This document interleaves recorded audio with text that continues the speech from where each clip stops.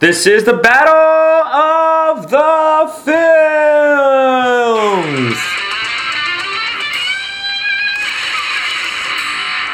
That's right, this is a segment off of the Popcorn and Pop Culture Podcast. My name is Rob. How you doing? In the Battle of the Films, I'm going to be randomly generating some matchups. One movie against another movie. I'm going to discuss it a little bit, and I'm going to pick a winner. So let's get right down to it. Our first matchup, we have Paddington from 2014 versus Michael Clayton. Michael Clayton is still a movie that I feel like not too many people have seen, and it is such a good movie. Like, I'm wondering why people haven't seen this film. George Clooney's in it, for God's sake. Like, it's just a great movie. Tilda Swinton, I think Tilda Swinton won an Oscar for this movie.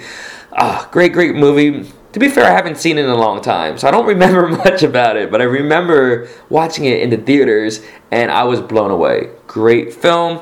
But I think, on the other end, Paddington is a really, really good movie, too. Like, it's a family film, yes, but it is a absolute, like, almost a masterpiece of a family film. I love that movie a lot, but I can't have Paddington win over Michael Clayton. So, obviously, Michael Clayton wins this matchup.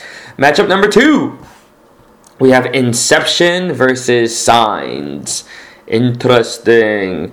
Well, Inception is one of my favorite movies of all time, and in my opinion, it's Christopher Nolan's best movie, and it's my favorite from Christopher Nolan's canon. But Signs is also one of M. Night Shyamalan's best movies, but obviously you can't compare Chris Nolan to M. Night Shyamalan. Like, sure, M. Night Shyamalan had a good start to his career, but I don't know, where has he been? Where has he been? He really hit some mega low points. Oh, excuse me. Inception wins this matchup for me. Next, United 93 versus Shakespeare in Love. Shakespeare in Love gets a really bad reputation for winning Best Picture over Saving Private Ryan at the Academy Awards. And I feel like that's unfair, because even though Saving Private Ryan is the better film, I think that is, like, hands down an objective statement.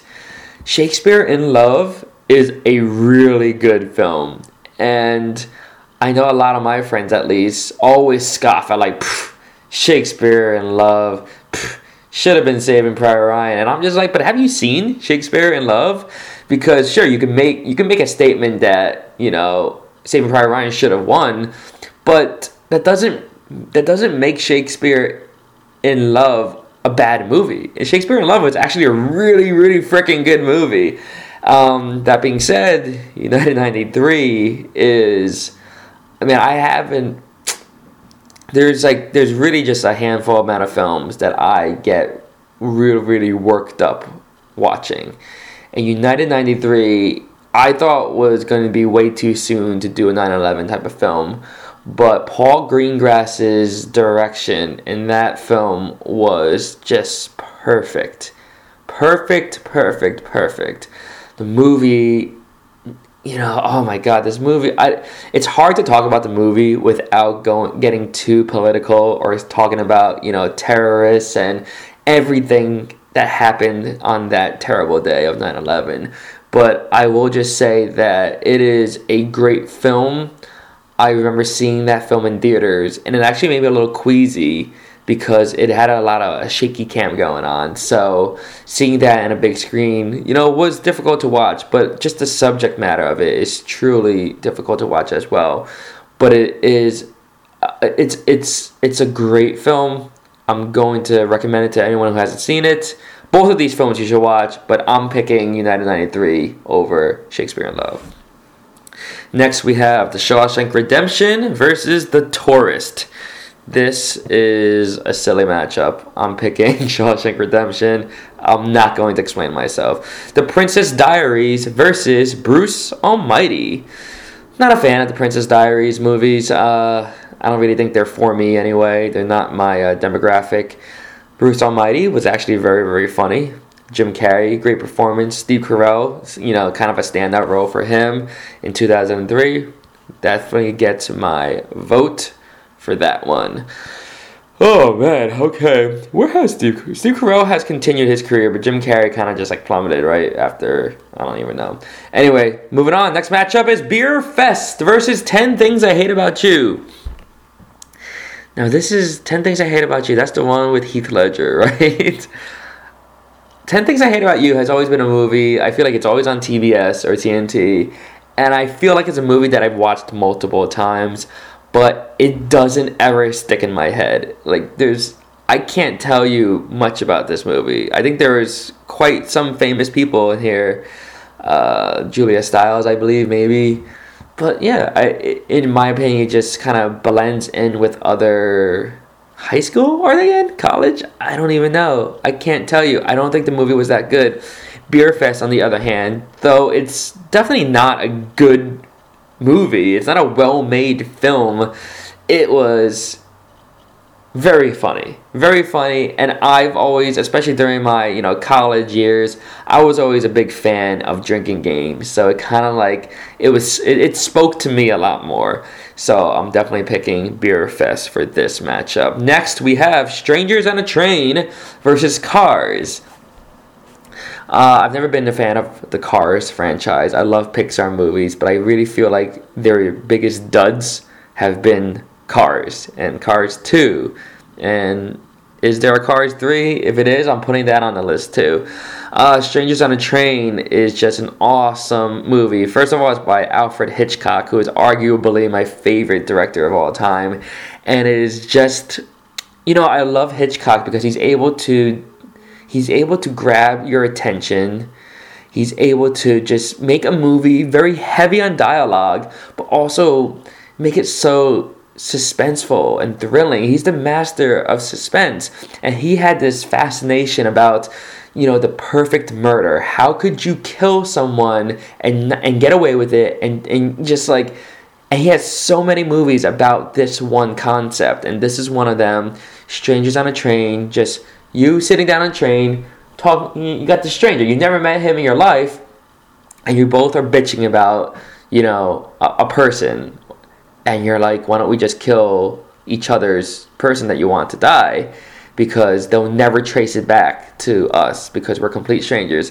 It's a really, really well-made film. I highly recommend it, and definitely I would pick Strangers on a Train over Cars. Next, Mulholland Drive versus Twister. This is like a slam dunk for me. Mulholland Drive is another one of my favorite movies of all time. Twister was hokey. It was entertaining. It's a movie that I've watched, a handful of times, but like it lacks a lot of substance. While Mulholland Drive, though I understand why people could hate that movie. It's a difficult movie to watch. It's a long movie to watch. And frankly, the movie doesn't make sense.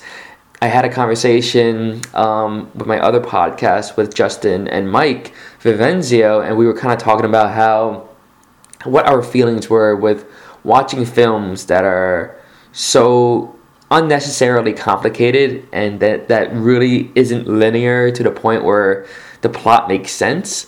Like, we were talking about how we felt about them. And me, personally, I love those films. And Mulholland Drive is right at the top of the list of those type of films. I love these type of movies that transcend the barriers and like the restrictions of most movies. Like, there's no limits to these type of movies because, they're so out there and they're so imaginative. And I like the fact that they challenge the audience to think a lot more critically and even just taking their mind further than they ever would think for watching a movie. So I love Mulholland Drive. That's definitely my pick here. Next is The Beach, starring Leonardo DiCaprio versus Powder. Ooh, this is a terrible matchup, so I'm just gonna go by this real quickly. I'm gonna pick The Beach, but I don't really remember either movie, and I don't really care for either movie. I think I've only watched Powder once, and that was when I was a kid, so, I'm picking The Beach. Okay, this might be, I'm going to try to make this my last matchup. We have Walk the Line versus Little Birds. Again, slam dunk. Walk the Line wins. Joaquin Phoenix as Johnny Cash. How could you not win? Let me try to do one more here. The Hangover Part 2 versus Iron Man. Now, if it was the first Hangover, this would have been a better matchup because I would have had at least to think about who was going to win. Iron Man, see, despite me being a person who hates superhero movies at this point, Iron Man was definitely one of the pioneering films that launched this craze of the Marvel Universe just dominating summer blockbusters and just like movies in general. Like this Marvel Universe train feels like it's never going to end. And Iron Man was certainly one of them that proved that this is something that we can do. Like Marvel is just like, we're going to make a movie, Iron Man. Iron Man isn't our most popular superhero. But he definitely has an interesting story, and with the right actor, they chose Robert Downey Jr. Great choice. Let's see how well it does. And it exploded the box office, and it really, aside, Iron Man and the Dark Knight trilogy, like those were the movies. While they're so different, they were just such an integral part in this superhero generation that we're living in. So, just for the importance of that, and truly Iron Man is the better movie, I'm picking Iron Man over Hangover Part 2. Thank you for listening. This has been the Battle of the Films. Peace out. Tune in next time, folks.